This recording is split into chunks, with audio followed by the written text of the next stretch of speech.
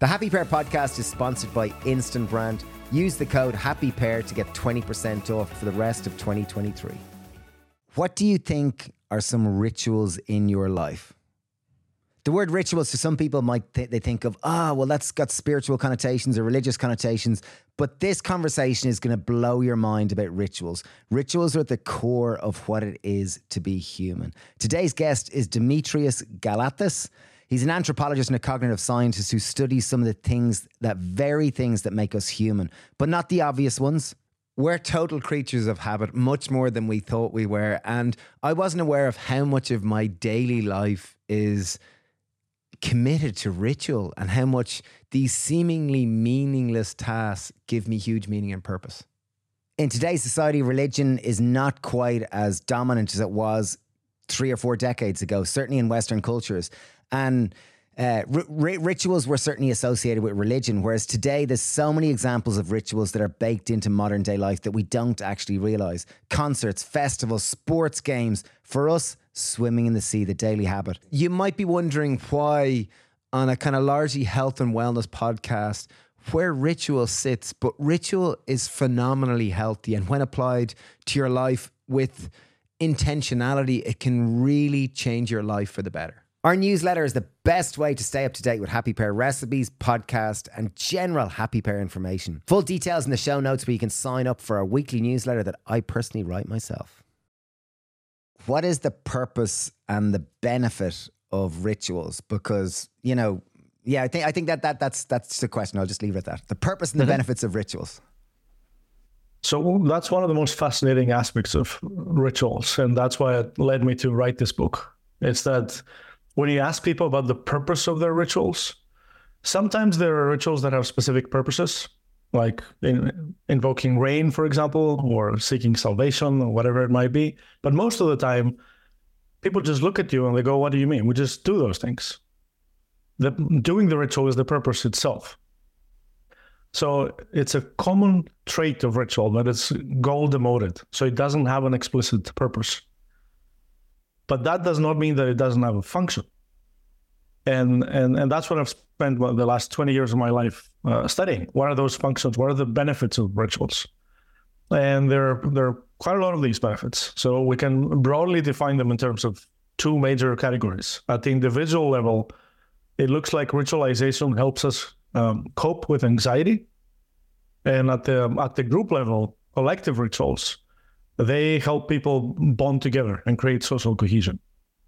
That was what I thought. I was thinking as well. Definitely belonging, like it gives that sense of belonging. Okay, next thing I was thinking about. Okay, so me and Steve were identical twins, and we're very habit. Really, I couldn't tell. Yeah, you couldn't tell. Well, I suppose today in navy jumpers and the same type of shorts and yellow seats. Yellow seats, yeah, we definitely look at today. But we're very routine based. Like we're like a pair of 3-year-olds. Like we get up, we have the same kind of morning routine. We swim in the sea every morning.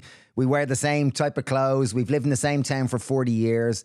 And I'm going where does routine, where does habit, where does ritual, where does one end and another start? Or are they all just blurred into one? That's a great question. So I think there are a lot of structural similarities in the things that we call routines and habits and rituals. And sometimes the line is very blurry. But I do have a couple of key characteristics that I think are at the core of ritual that might differ from those other things that we do routinely. So if I asked you, let me interview you for a while. Yes. Those things that you mentioned, those kinds of routines, what are they? Name some of them. Okay, well, say in the morning we swim in the Irish Sea every morning, all year round, and we do it at sunrise. So it is an aspect, it is a routine which we do every day, but because we do it at sunrise and all year round, there is an aspect of it makes us feel small. So it gives us that sense of, there is an aspect of divine, there is an aspect of you feel like a peon getting to that cold sea, and it gives us something more than just the experience of. And I think it takes me out of my mind, and suddenly I'm back a connected human being bathing in gratitude. So there is an aspect of the sacred in it, even though it is a daily routine and a daily habit. Great. So I think you've already pointed to some of those aspects. Some of the things that we do routinely, they might have specific utility. So you swim every day because you want to stay fit. And that might be part of it. But a lot of those activities, they often get ritualized. So why do you have to swim every day at sunset? Presumably you don't have a good answer to this. It's just because it feels right, or just because it just has to be this way, right? And that's where it starts becoming a ritual. When there's this disconnect, what we call causal opacity, there's a disconnect between the goals and the means. So, okay, you swim to stay fit, but why does it have to be at sunset? Well, it's not even to stay fit, like, because in winter you're in there for 40 seconds or not a long time. Like, it's just the fitness. It's more the stoic principle of embracing discomfort, I would say, and that it makes you feel better. That would be when I verbalize it, but like as an experience without putting words on it, it just makes my day much better. It makes me enjoy life much more. And I feel like I'm a much nicer person. And I think the reason why the ritual started around sunrise was there was something sacred around the light breaking, darkness becoming light, and seeing the change of the seasons. Because in some parts of the world, obviously sunrise, sunset is at the same time. But because we're more northern hemisphere here in Ireland, or more northerly up from the equator, sunrise in summer is at 4:50 a.m. And then this time of year in winter, it's 8:50 a.m. So it's like there's a huge having to adapt your life to sunrise and to see that thing as beautiful. So that's my effort to articulate it. Great. And it's the second time you mentioned this element of sacredness. And that's the other trait of ritual. It makes things meaningful. So our habits and our routines take something that is useful, that has direct utility, let's say brushing my teeth, and turns into something, well, habitual, something mindless. So I don't have to think about it, so I have to execute it more efficiently. But ritual is something that takes something that might, at face value, be meaningless and had no direct utility, and turns it into something meaningful. And by doing that, it also demarcates those two different domains: the mundane, the profane, as some anthropologists have called it, and the sacred. And one thing you see with ritual is that when something gets in the way, if you can't perform your ritual, if somebody prevents you from doing that, then you find that really disturbing, because it's exactly this sense of sacredness. And this sense of sacredness doesn't have to be specifically religious. So it's not necessarily part of any established religious doctrine. It means that it's something very meaningful to us.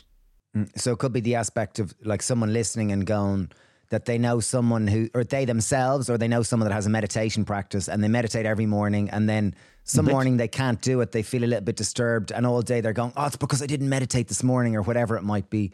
And that is a direct, that must be a ritualistic practice. Yes, one domain in which this is very obvious is all of those rituals, the things that sometimes we call superstitions, perform among athletes. Now, I'm not a great fan of the word superstition. It's not a good term, scientifically speaking, because it simply describes things that the dominant religious establishment rejects. To me, those things are rituals just like any others. So if you look at the rituals that athletes perform, they can be very elaborate, and if they're prevented from performing them, there are even experimental studies that show that their performance drops. And that's not because of any magical causation. That's because they get upset, their mental concentration is disturbed, and they lose confidence.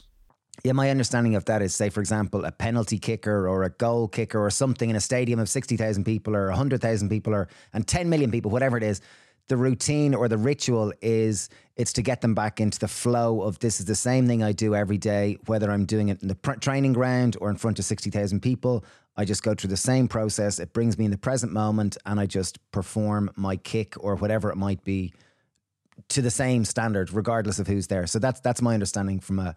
Exactly. And everybody knows, and that's what the fans are trying to do, and the goalie's trying to do. They're trying to mess with their mind of the penalty taker, right? And their job is to stay calm and to not pay attention to anything else that is happening. And that's where ritual comes in very handy. It helps you reduce anxiety, block all external stimuli, and focus on the ritual itself.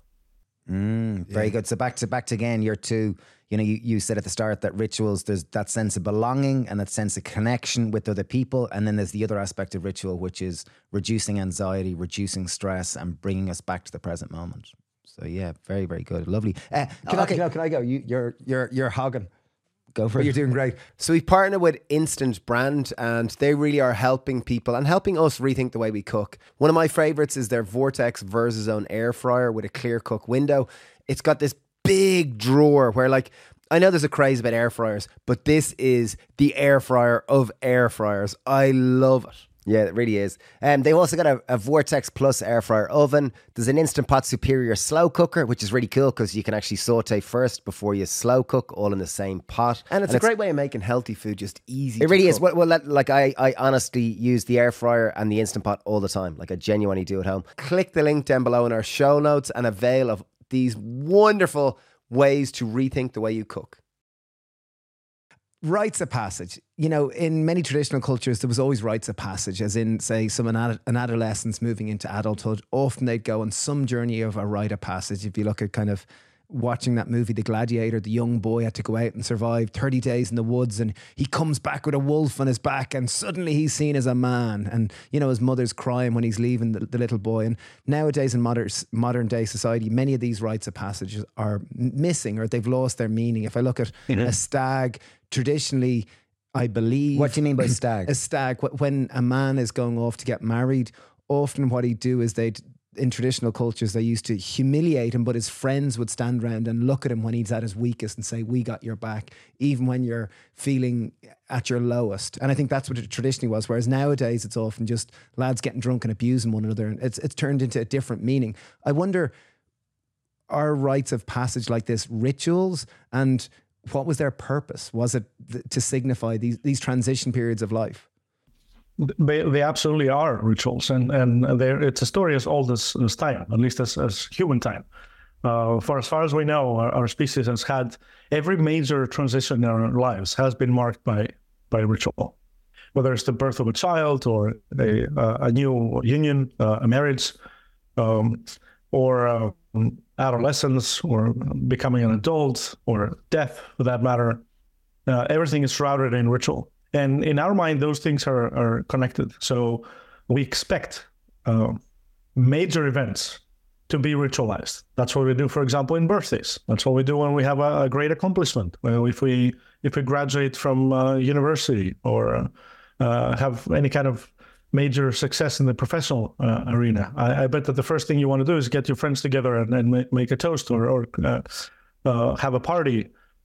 And because our brain is used to having these markers of great transitions, it also perceives a more flamboyant, more elaborate ritual as marking a more important transition. I bet that in every culture, you will see that some of the most flamboyant, some of the most elaborate, some of the most massive rituals are weddings. At the collective level, some of the most elaborate rituals will be things like presidential inaugurations, or royal coronations, as it recently happened in England. Yeah, and so on and so forth. So elaborate and so just huge. Of course, they have to be. They have to be to get this sense of momentousness. Yeah. So, and I think the pandemic was the perfect example about how much these rituals matter. When things began to look bad in the pandemic in 2020, the first day that my university announced that we're going to close for the foreseeable future, I announced this in my class. I went into my first class in the morning, and I said, look, this is the directive. So let's talk about the plan forward. And do you have any... So I told them what the plan was, and then I said, do you have any questions? And the first question I got was, what about our graduation ceremony? Are we going to have one? And at the time I said, well, we don't know. For the moment, we're only closing for a month, but frankly, I don't think it's going to happen. And of course, it didn't happen.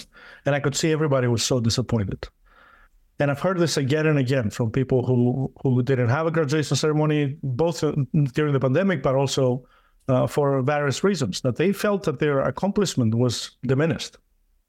You also saw during the pandemic that people who lost somebody, not having a proper send-off, not being able to have a proper funeral was really hurtful to these people. Or others, young kids who wanted to celebrate their birthdays, or people who wanted to celebrate their weddings. Sometimes I've spoken with people who look back and they feel very bummed about the fact that they couldn't have the big wedding that they wanted. And some of them, in fact, had a second wedding after the pandemic to celebrate it properly. So rituals matter for people. That's Rituals a great are point. That's a really good distinction there, because they're just part of how we live and we don't even think about it. But when we're taken away, like in the pandemic, when you just articulate it, it's so apparent. It really, really is. Rituals are humans' big events. Like it's the biggest, it's where humans feel the most. Like when humans feel the most, celebratory, it's a big event. And when humans are at their, death, it needs they a send-off. And from a naive perspective, they might seem silly, but anthropologists have pointed out from a very long time that they are deeply meaningful. Instead, some of them have went as far as to say that they're the only meaningful things. Emil Durkheim, for example, said that society can be divided into basically two phases. One is the everyday, the mundane phase that he called the profane, where we just go about making a living. And the other phase is when we perform those activities that we might call rituals. It's all of those things that might, at first glance, seem meaningless, that make life in those societies feel sacred. So it's when we get together to enjoy a meal in a ceremonial way. Of course, we could eat in 5 minutes. If you're like me, you could eat in 2 minutes. But we get together and we sit around the table for an hour and we make toasts and we clean our glasses and we turn it into something more ritualized. Even the ordinary actions, we ritualize them. Or we get together as families. And you can extend this to say the only time a group is really a group is during the performance of those collective rituals. When does an extended family come together as a family? Ever. It's only during things like weddings and Thanksgiving and funerals. When does a body of students ever come together, per se? It's to perform a graduation ceremony. When do football fans ever come together as a group, as a collective? It's to enact those ritualized interactions that take place in the terraces. Rituals really help us enrich and celebrate life. They do. They really do. Like last night we went carol singing. So it's Christmas time here in Ireland, and there's a tradition that's been going on about 100 years, or maybe ritual is the word. I don't know if ritual or traditional. For about 100 years, people would come together, they'd sing Christmas carols and they'd collect money for local charities. And for us, it always signifies it's the start of the Christmas period. Okay. We've been doing it for about 30 years. And I remember, when we were much younger, obviously we do it with our mom and dad, and now I'm doing it with my kids, and it feels real like this tradition or ritual is being passed down. Where does tradition start? One thing I wondered about this, which is an aspect of rituals, is that, like, say, for example, with carol singing, people are all singing together. They're singing the same song. So immediately via audio, like vocals, voices, people are united, and there is that sense of losing yourself to the greater. Or you use that word, that collective effervescence, I've heard you mention. Oh, lovely word. Which is that word where everyone is united, that sense of coming together collectively, and certainly via carol singing or via dancing. These tend to be experiences where people feel that unity more so because there is that direct example of it. Absolutely. And if you think about historically, when was the time that at some point our ancestors, what was the first instance in which a group of human beings stopped being just a bunch of individuals and became a unit? Presumably it was something like dancing around a campfire. And this is something that we see to this day. When we get together to enact those rituals, especially the most emotional ones or the most physically demanding ones, just like dancing together or chanting together, whether it's in a stadium or whether it's at somebody's door singing carols, people get this feeling of being one with the group. And this is in fact something that can be measured. So my team and I were the first ones to provide quantitative evidence of this feeling of collective effervescence.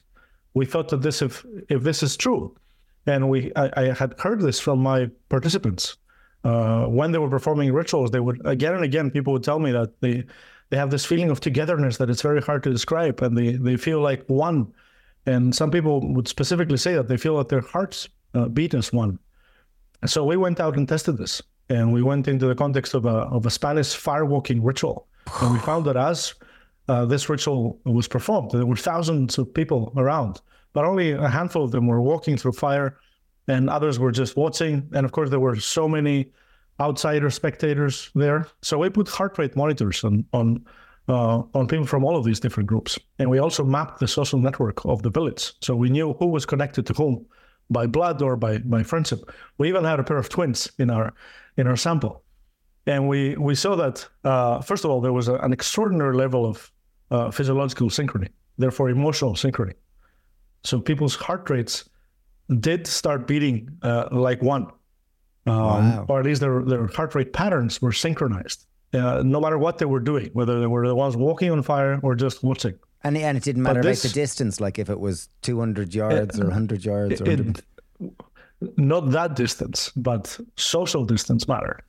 So the closer you were to someone, the more your heart rate patterns were aligned. And in fact, when we look at the pair of twins, their heart rates were identical.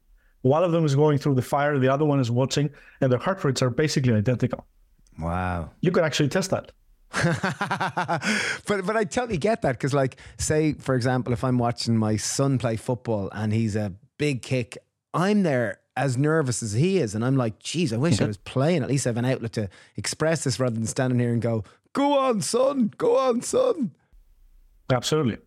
And then later we did these studies with sports fans as well. We did similar measurements with basketball fans in the US and football fans in Brazil. And what we find is that another very important part of these rituals is the physical component, the physical co-presence. So the actions matter. The embodied aspect of ritual is very important. That's why during the pandemic, people felt that their rituals were diminished. Even if they were able to do something online, it was not the real thing. So like a graduation ceremony online was never the same unifying celebration as it would have been in person. Exactly. It was something. It was better than nothing, I guess, but it was not the same thing. So for example, with sports fans, we see that when we have them watch a game live as a group, either in the stadium or in front of the television, the groups that watch the game in the stadium, their heart rates are more synchronized compared to groups that watch them on television. And that synchrony predicts both their satisfaction with the game, how meaningful they found the game to be, and how bonded they feel to other fans. Wow. And what about that instance would be the rituals that would be unifying and give that sense of community and collective. Mm-hmm. And what about the other ones? Say about the complete other opposite, ones that help us manage stress, like rituals that help us manage stress. What are some examples of them? So to study this, we conducted a series of experiments, both in the lab and in real life settings. So we started by testing the idea that there is a link between ritualization and anxiety to begin with. So we brought people into the lab with my colleagues in the laboratory for the experimental research on religion in the Czech Republic, and we stressed them up. One of the easiest ways to stress people up is to put them on the spot and have them engage in public speaking when they're unprepared. So we told them they had 3 minutes to prepare a talk about an object of art that they were going to deliver in front of a panel of art critics. So that freaked them out, and we could measure this in their heart rates. That must have been an awful and quite funny thing to do. And also in their self-report. So they feel more stressed. We see they're more stressed. And then we use motion sensors to look at their behavior, how they behave when they're more stressed. And we find that people who are more stressed, they engage in more ritualized behaviors. So when they clean an object, for example, they follow the same patterns again and again and again, obsessively. So that was the first step, to establish this link between ritualization, what we defined as these patterned, rigid, redundant, and repetitive behaviors. There's a link between that and anxiety. And then we went into real life. We went into the island of Mauritius in the Indian Ocean, into Hindu temples. And we used our physiological monitors with people who are practicing their regular religious rituals. And those too are rituals in that context that involve repetition. So they stand in front of the statues of different Hindu deities, and they make these offerings and hand movements that are pretty repetitive. The whole thing lasts about 10 minutes. And we compared them to a control group that was at a similar setting, same dimensions as the temple, but didn't perform any ritual. And we see that performing those rituals helps people reduce anxiety. We see this in their heart rate variability, and we also see it in the self-report. So they feel less stressed. Their body shows that they are less stressed. In other experiments, we collected hormonal samples at the University of Connecticut. And we saw that people who take part in more rituals of their own community, they have lower cortisol levels. Wow, rituals. And literally. going back into the lab, we also look at the components of ritual. And we induce people to engage in those highly structured movements or utterances. So similar to repeating a prayer verse or verses, or just engaging repetitive hand movements, that again helps reduce anxiety. But of course, when you take that from the lab and you move it into a real life setting, the effect is stronger because then you have belief that also comes into it. Wow. And on the topic of stress reduction, so a lot of people will conduct rituals to help reduce stress. I know my wife's a psychologist, and she'll often deal with people with OCD. And OCD, like an obsessive compulsive disorder, they might, wash their hand 30 times before they leave the door and walk 35 steps to get to the door and open the handle and close it 4 times and then walk out. And if they break the ritual, they got to start again. At what point does a ritual move into kind of OCD and move that line? Or is there such a thing, or is it just a spectrum? Yeah, so of course. So if you look at the statistical manual for psychological disorders, hyper-ritualization is one of the symptoms of OCD. And I think that's the point where it becomes maladaptive, when your brain no longer provides the feedback that the action has been performed, and therefore you have to stop now. In OCD, the action is just repeated internally, and if anything, it's self-reinforcing. The more you do it, the more you want to do it again. There's no feedback that tells you that, okay, now you can stop and relax because you've done the ritual. Yeah. And then I think of the complete other extreme, and like when I think of the likes of, these deities, whatever people's religions may be, but say, for example, a Buddha of some form, where their whole life is sacred. Everything about all the simple actions of life are lived with a sacred, aspect, like that almost their whole life is ritualized. And that's the aspect of an enlightened being to a degree, is that there is no meaningless. There's just absolute, everything is a gift to the sacred and the divine and whatnot. And this is, in theory, the ultimate evolution of a human consciousness or whatnot. What are your thoughts on that, or is that complete gibberish? Well, this might be, what people are told to aspire to become, but of course it might be unattainable, and we don't really know what Buddha did in his room, right? But these the fact that these are such rare cases shows you how difficult it would be. You need the balance. In order for those rituals to feel sacred in the first place, you need to move back and forth between the mundane world and that of the sacred, I think. Yeah, so this is a balance between light and dark and sacred and the everyday.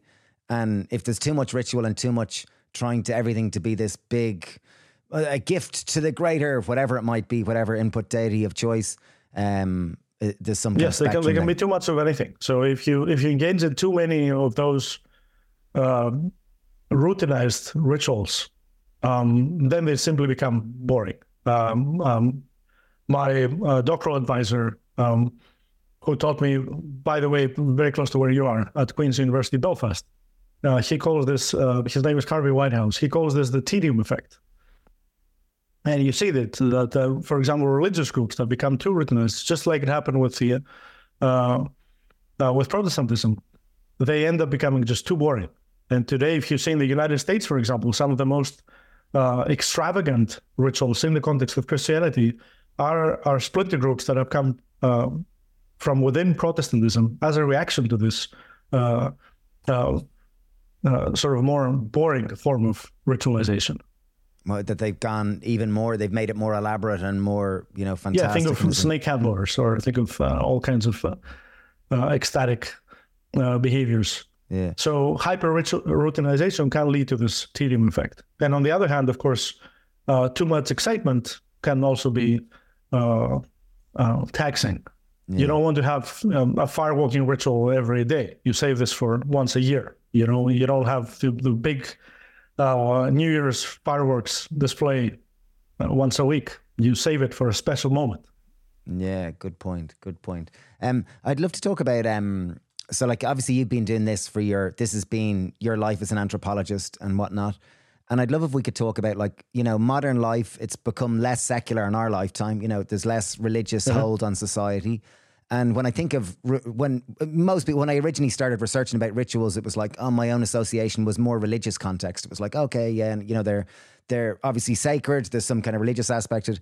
And now in current society, it seems like there's less rituals in a sense. But then when I think of the idea of football matches and birthdays and whatnot, do you see any difference between, are there more rituals? Are there less rituals? Or is it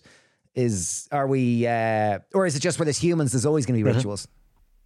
I think it's the latter. Where there's humans, there's always going to be rituals. It feels in modern times, and especially in the West, because religion is declining, at least traditional forms of religiosity are declining. Sometimes, and it's because of the fact that religion has monopolized ritual for so long in human history. It feels like because there's less religion, there are fewer rituals, but that's not true. Instead, what is happening is that those rituals are shifting into other domains. And that's obviously very clear when you look at new forms of spirituality, new age groups, things that you might see in places like California, where people are increasingly engaging with Eastern practices like yoga and meditation. Or you might look into the secular domain, and you look at what's happening at rock concerts and pop concerts and football stadiums. I mean, when 30 people come together to chant and dance together, what do you call that if not a ritual? Call that There was fun. a time when this would only happen when it was orchestrated by a high priest. But today our high priests and priestesses might be people like Taylor Swift. DJs. Oh, yeah, exactly. And Wow. DJs, yeah. Strange to think of it like that. Wow.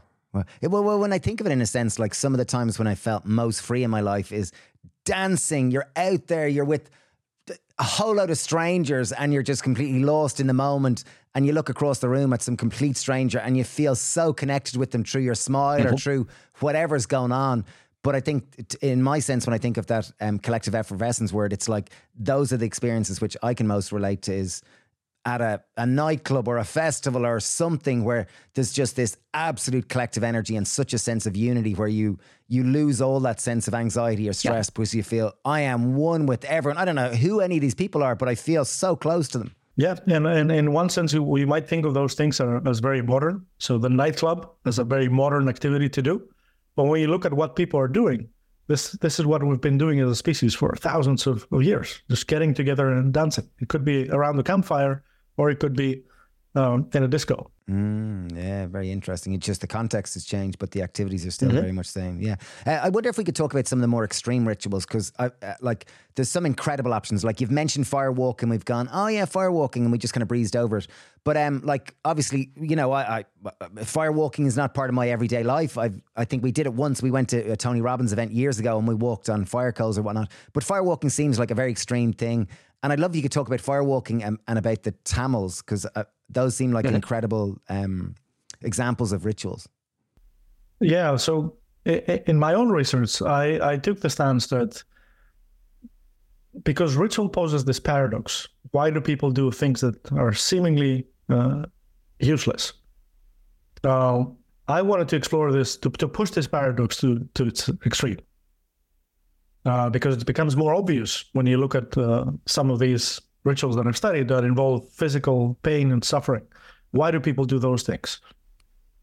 So I started by, for my doctoral dissertation, I went to my home country. I was born in Greece, and I studied a group of Orthodox Christians who performed firewalking rituals. And I did the same in parts of Bulgaria and in Spain. So those are the parts of Europe where you find firewalking rituals. Those are typically in a Christian context. But then when I was done with my dissertation, I thought, okay, what are some even more intense rituals that I could find? And I started looking into the ethnographic literature, and I came across some of the practices of Tamil Hindus. So those are the things that traditionally you find in the southern part of India, but also wherever there are members of the Tamil diaspora, which is throughout the world. And I ended up going to the island of Mauritius in the Indian Ocean because it met a lot of the criteria that I had set. And I wanted a small place where I could find people again and again. I didn't want it to be very chaotic. So I ended up going there to study those rituals. And there's fire walking there. There's also a practice that is called sword climbing that involves people walking on climbing a ladder that is built of upright knives. Wow. And there's also the most intense of all of those rituals is the Taipusam Kavadi. And this involves a series of hardships. It's basically an entire day of self-imposed suffering. That includes things like carrying a large miniature shrines, which can weigh sometimes up to 80 kilos. And you carry them for the entire day in a procession. And that's under the tropical sun. And it's the middle of the summer in Mauritius. And they're barefooted and their feet are burning on the asphalt. And sometimes they walk on shoes made of nails. But that's just the beginning, because the most painful part is that they have their body pierced with needles and hooks and skewers. Some of those skewers can be the size of broomsticks, and they go through the cheeks. And they're so big that they have to bite down at them and hold them with both hands at all times. Otherwise, they'll rip their face off. And some of them will have hooks through the skin of their back. And by those hooks, they drag these large chariots. The bigger ones they can be the size of minivans. Oh my! And sometimes they are so tall that somebody has to go ahead of them in the procession and use a bamboo pole to lift the electricity wires so they can go underneath. Oh my! And they go like this for an entire day. And in the context where I've studied this, when they reach the temple, now they have to climb a hill to get there. There are 242 steps to the top, and they have to carry all that weight with them. And it's only when they reach that temple. This temple is dedicated to Lord Murugan, the Hindu deity. It's only when they reach the temple they can put it down. This whole thing takes between 4 and 10 hours. And during all this time, they don't drink any water. They can't have anything to eat. They can't put their weight down. It's really self-imposed torture. Well, and so it sounds like absolute masochism. And I'm just wondering, what is the purpose of this ritual? Because everyone listening's gone, that just sounds so awful. But what is the reason for it? Can I go? Is the reason that it's I know when I get in the sea, it's self-imposed discomfort, or one could call it masochism, the cold, the exposure. And when I come out, I've survived it. And there's this feeling of relief. And I wonder, is that it in itself, or is there no meaning in it? So one of the most interesting things about this is because I've asked thousands of people why they perform this ritual. Thousands of people have done this. The most common answer is because that's what we do, because it's tradition, because it's who we are. So they're just referring to external causes, or just they look at me and they go, I don't know, that's what we do. But there's also a multitude of other interpretations. And as you keep asking people, they bring up different explanations. Nobody has given me the impression, not a single person, that there's some sense of masochism here. Because people have grown this, a lot of people have asked me whether there's a parallel between this and BDSM practices. Nobody has ever told me that we do this because we like to embrace the pain, or is there relief from the pain that gives you satisfaction. No, they do see this, they perceive this as suffering, but they don't do it to suffer. They do it as the suffering is the means here. They might refer to it as a sacrifice. That's a word that comes up very often. It's a sacrifice that they're making to satisfy the deity. Now, of course, if you ask them why would the deity want you to suffer, then they might not have an answer for that. Having said that, they also have some ideas about what this does for them. So they might say things like it helps them bond with family, or it helps them cope with illness, or it boosts their well-being. And in fact, we did a study where we tried to test this. We used wearable sensors to see, first of all, to see how much they're suffering. And we found that by any measure. So either by looking at the number of needles in their bodies or by looking at their electrodermal activity, which is a measure of stress. This is the most stressful day of their lives. I mean, orders of magnitude more stress than anything else they do. But then we see that when we look at their subjective well-being a couple of months later, not only is it increased, but it is actually increased proportionally to the degree of suffering. So the more needles they put in their body, or the more stress they've experienced, the greater the boost in their subjective well-being a couple of months later. Wow. So this it sounds like this could potentially be an untapped health hack for the modern era. You know, like when you say that, it's like their well-being is in proportion to the amount of needles and pain. Yeah, well, it's not necessarily untapped, because when I think of some of my friends who run marathons, to me, that's just self-imposed torture. I don't get that. But to them, I can really see that they perceive this to be a meaningful part of their lives and one that boosts their well-being. Wow, great distinction there. Yeah, I guess it's just various degrees of that our ability to carry hardship and suffering, thus our ability to tolerate the vicissitudes or the challenges of life increases in capacity. Nice. Yeah. And there are a lot of Steve. dimensions to that, but one of them undeniably is the fact that we're used to, our brain infers value from effort. So the things that that are really hard, we derive satisfaction from doing those things and achieving those things. Why do people try to climb Mount Everest? Hundreds of people have died trying to climb Everest, but they still do it. Well, for that matter, why do we raise children? Why do we do all these other difficult things? It is those things precisely that are the most meaningful things in our lives.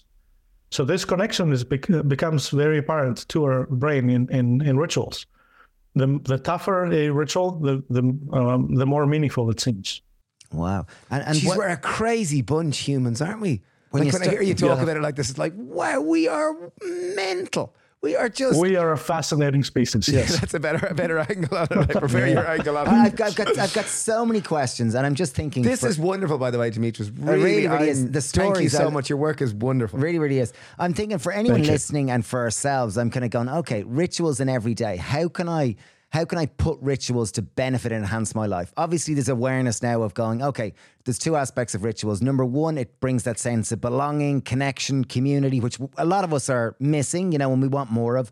And the other one is it helps alleviate stress and anxiety and whatnot. And how can, is there a recipe to get more rituals in your life? Is there any kind of like you obviously live it and it's been part of your life for 20 years. How do you how would anyone listening apply this to better their own life? Well, it's not very difficult because of the fact that there are millions of rituals around. So there's plenty for you to choose from. The key is to find rituals that feel meaningful to you. And that becomes tricky because if you look at other people's rituals, they tend to look silly. Like when I look at the royal coronation or the opening of the British Parliament, it looks utterly absurd to me. But to the insiders, it feels very solemn and meaningful. The same goes for everything else. Like if I show a video of my birthday celebration to somebody in Papua New Guinea, they might find it just utterly bizarre. So finding something that just feels right for you and doesn't feel outright silly, that's the challenge. But the good news is that there are rituals everywhere we look. When it comes to collective rituals, I think it might be useful to start with a group. To start with the kind of group you feel affiliation with and see what kinds of rituals they have that you might be part of. And at first, it might feel awkward, but it's only by doing rituals that they stop feeling awkward. The first time we engage in any kind of ritual in our lives, it's probably not because we start with an idea, we start with a religious belief, for example. No, it's probably because our parents dragged us to church. But when they make you go for 20 years, then eventually you come to find this meaningful. In my experience, I felt this when I moved from Greece to Denmark. That was the first time that I left my home country. I went there as a student, and eventually I got a faculty position there. And at first, I had the impression that the Danes had a very poor work ethic. because every once in a while they would just stop working and they would gather together to perform what I eventually come to realize were social rituals. So they would get together for lunch every day. But even if you didn't have lunch with you, or if you already had lunch, or if you were not hungry, you would still join the group. Or they would organize massive end of semester or Christmas celebrations, and then you could see that they were really sacred for the faculty. Not because it was Christmas; most of them were atheists, but because it was a collective ritual. Not going to those rituals was not well perceived. And at first, all of these things they seemed like silly distractions from work. But then soon I realized that in my own example, because my work is so collaborative and interdisciplinary, that most of my own collaborations, they started by getting to know somebody in the context of those rituals. So the social part matters a lot. And I realized that the teams I was working with in my professional life were more cohesive teams, partly because of those rituals that we enacted together day in, day out. Very good. So it really just helped the group to come together better and encouraged social dynamics and social diversity and that sense of belonging where people could, talk to other people that they might not normally. So it seems like there's a really good shopping list for anyone who wants to adopt more considered or conscientious selection of rituals to make them feel more unified in terms of collective and also avert stress or anxiety, is to pick something within your own culture. It's try to pick something. It's going to feel strange the first ritual you do. And like a ritual could be going to a sports game and deciding, I'm going to support the Toronto Blue Jays and I'm going to wear a hat and I'm going to go to 25 games this year and I'm going to learn their song. Another aspect to pay attention to, so in terms of your question, is what are the elements of ritual that contribute to each one of those effects that we've discussed? So when it comes to team bonding, those might be things like synchrony or shared emotional arousal. So collective rituals that involve moving together in time, things like marching in the military, for example, or chanting together, singing, dancing, or sometimes playing sports. All of those things help boost group cohesion. When it comes to reducing anxiety, then the key aspects of ritual that we look into are things like repetition and rigid structure. And that's why things like the fidget spinner have been so successful. Or in Greece, for example, I might have something like this here. I don't suppose you know what this is? Or maybe you do. It looks like a baby chew toy. Or it also looks like a small little rosary bead. It is a type of rosary. So in Greece, we call this komboloi. So this, originally, it was just used by monks to count prayers. It was a rosary. But eventually it became something that everybody carried around in their pockets. And they would just fidget with it.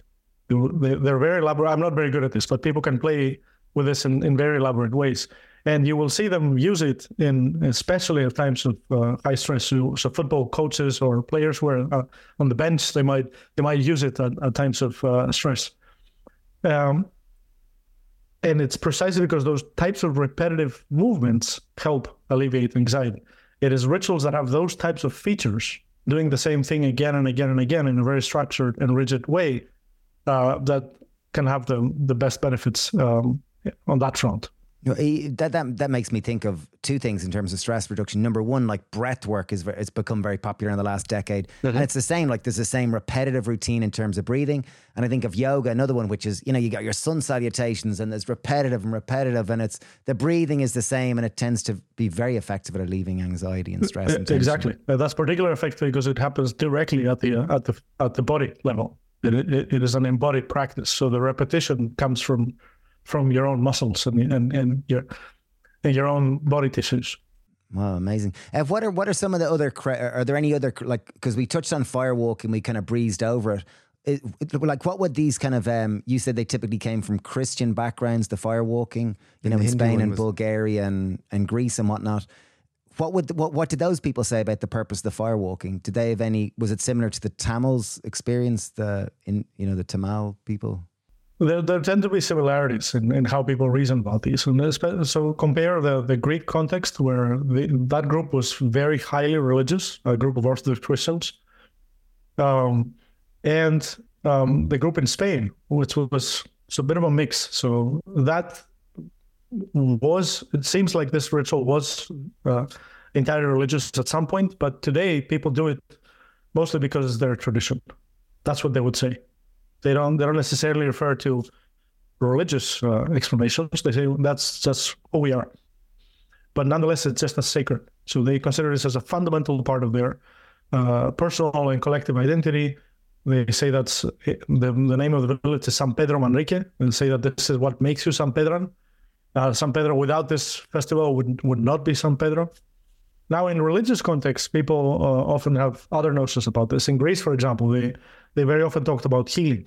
There's this relationship between them and two saints, Constantine and Helen, and they perform the fire walk for them in honor of them. So there's this idea that people who suffer from certain illnesses, especially mental afflictions, that they could be healed by being chosen by the saints to walk on fire.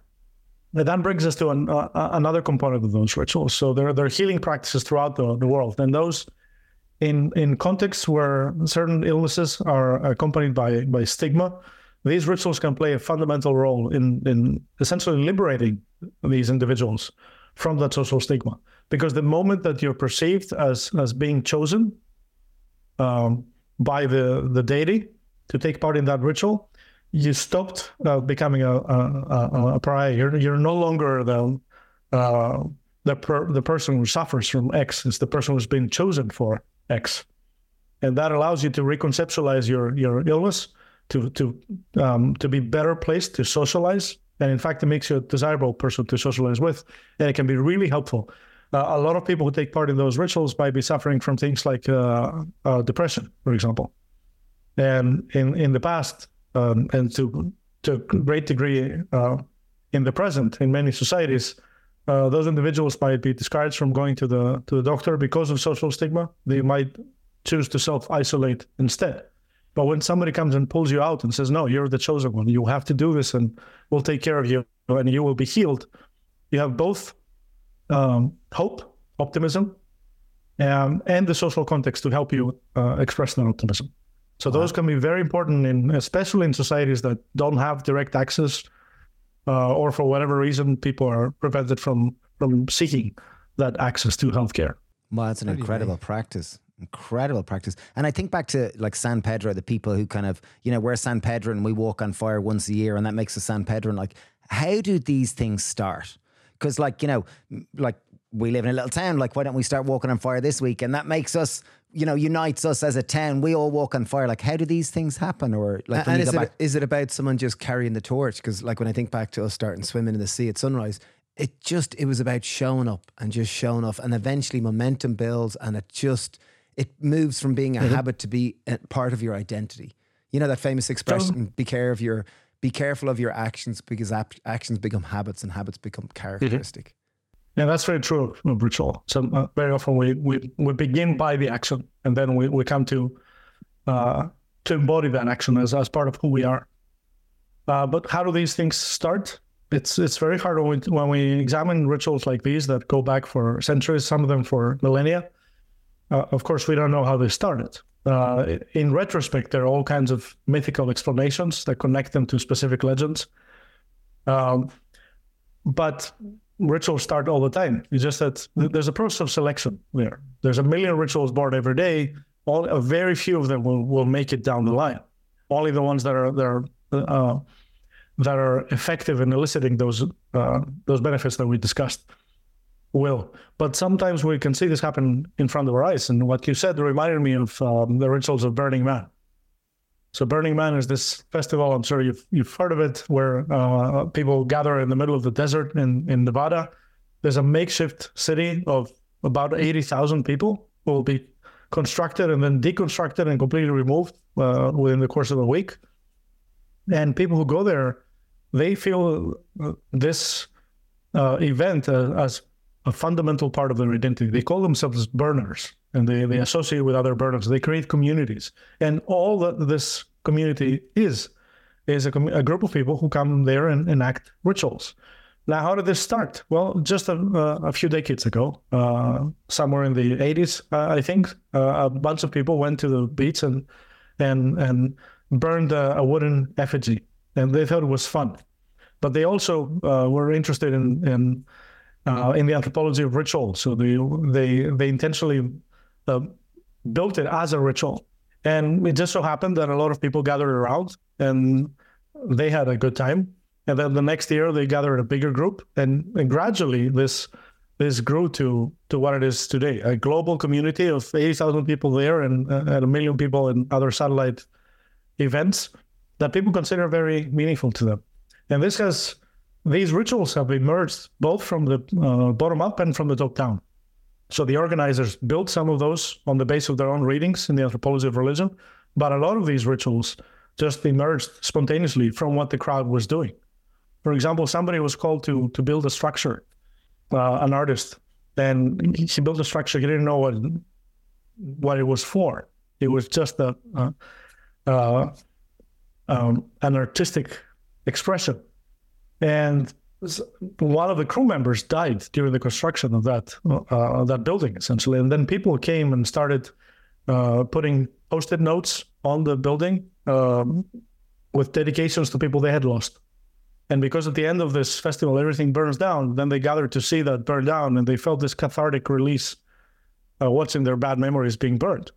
And the artist said it was only then that I realized I had built a temple. Only when I saw what people made of it.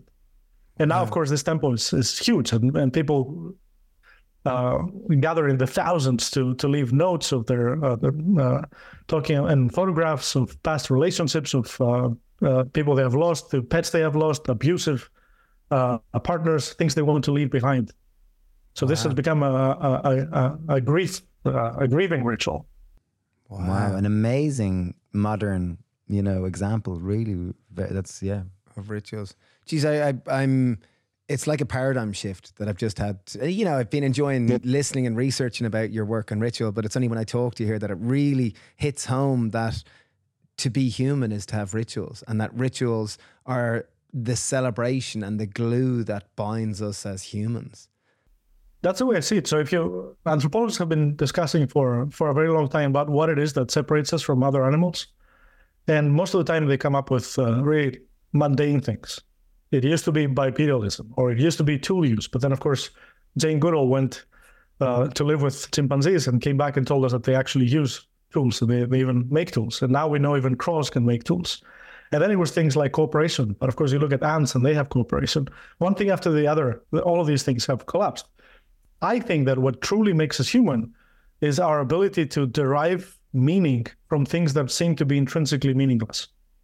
Everything we consider in our lives to be sacred, so to speak, things like art and religion and ritual and dancing and sports, all of those things are of that kind. They involve symbolism, and they involve deriving meaning from seemingly meaningless acts. Amazing. Brilliant. I've enjoyed this so much. I really, really have. And your book has been translated into how many languages now? Currently 10. 10. That's amazing. Congratulations. And the paperback is coming out in January. In January, okay, so it'll be much more widely available again. And it's yep. Can you say the title of your book again? Rituals, why the seemingly the title mundane is Ritual, and then the subtitle is How Seemingly Senseless Acts Make Life Worth Living. Beautiful, yeah. I love that, because rituals really, I guess through this conversation, it has reminded me how rituals unite us, help us deal with stress and create meaning in our life and purpose. And is the book on Kindle as well? It's on Kindle, it's on Amazon, it's on Apple. It's available as audiobook. You can find in any form. Did you read the audiobook? No.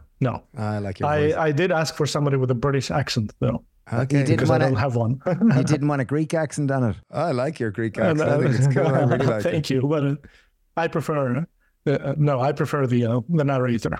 Oh, nice, Okay, very, very good. Well, thank you. This has been wonderful, and I'm sure everyone listening has really enjoyed it, and I'm sure they're very curious about your book and your extra work. So, yeah, thanks for inspiring us and so many people with your work. I think it's wonderful.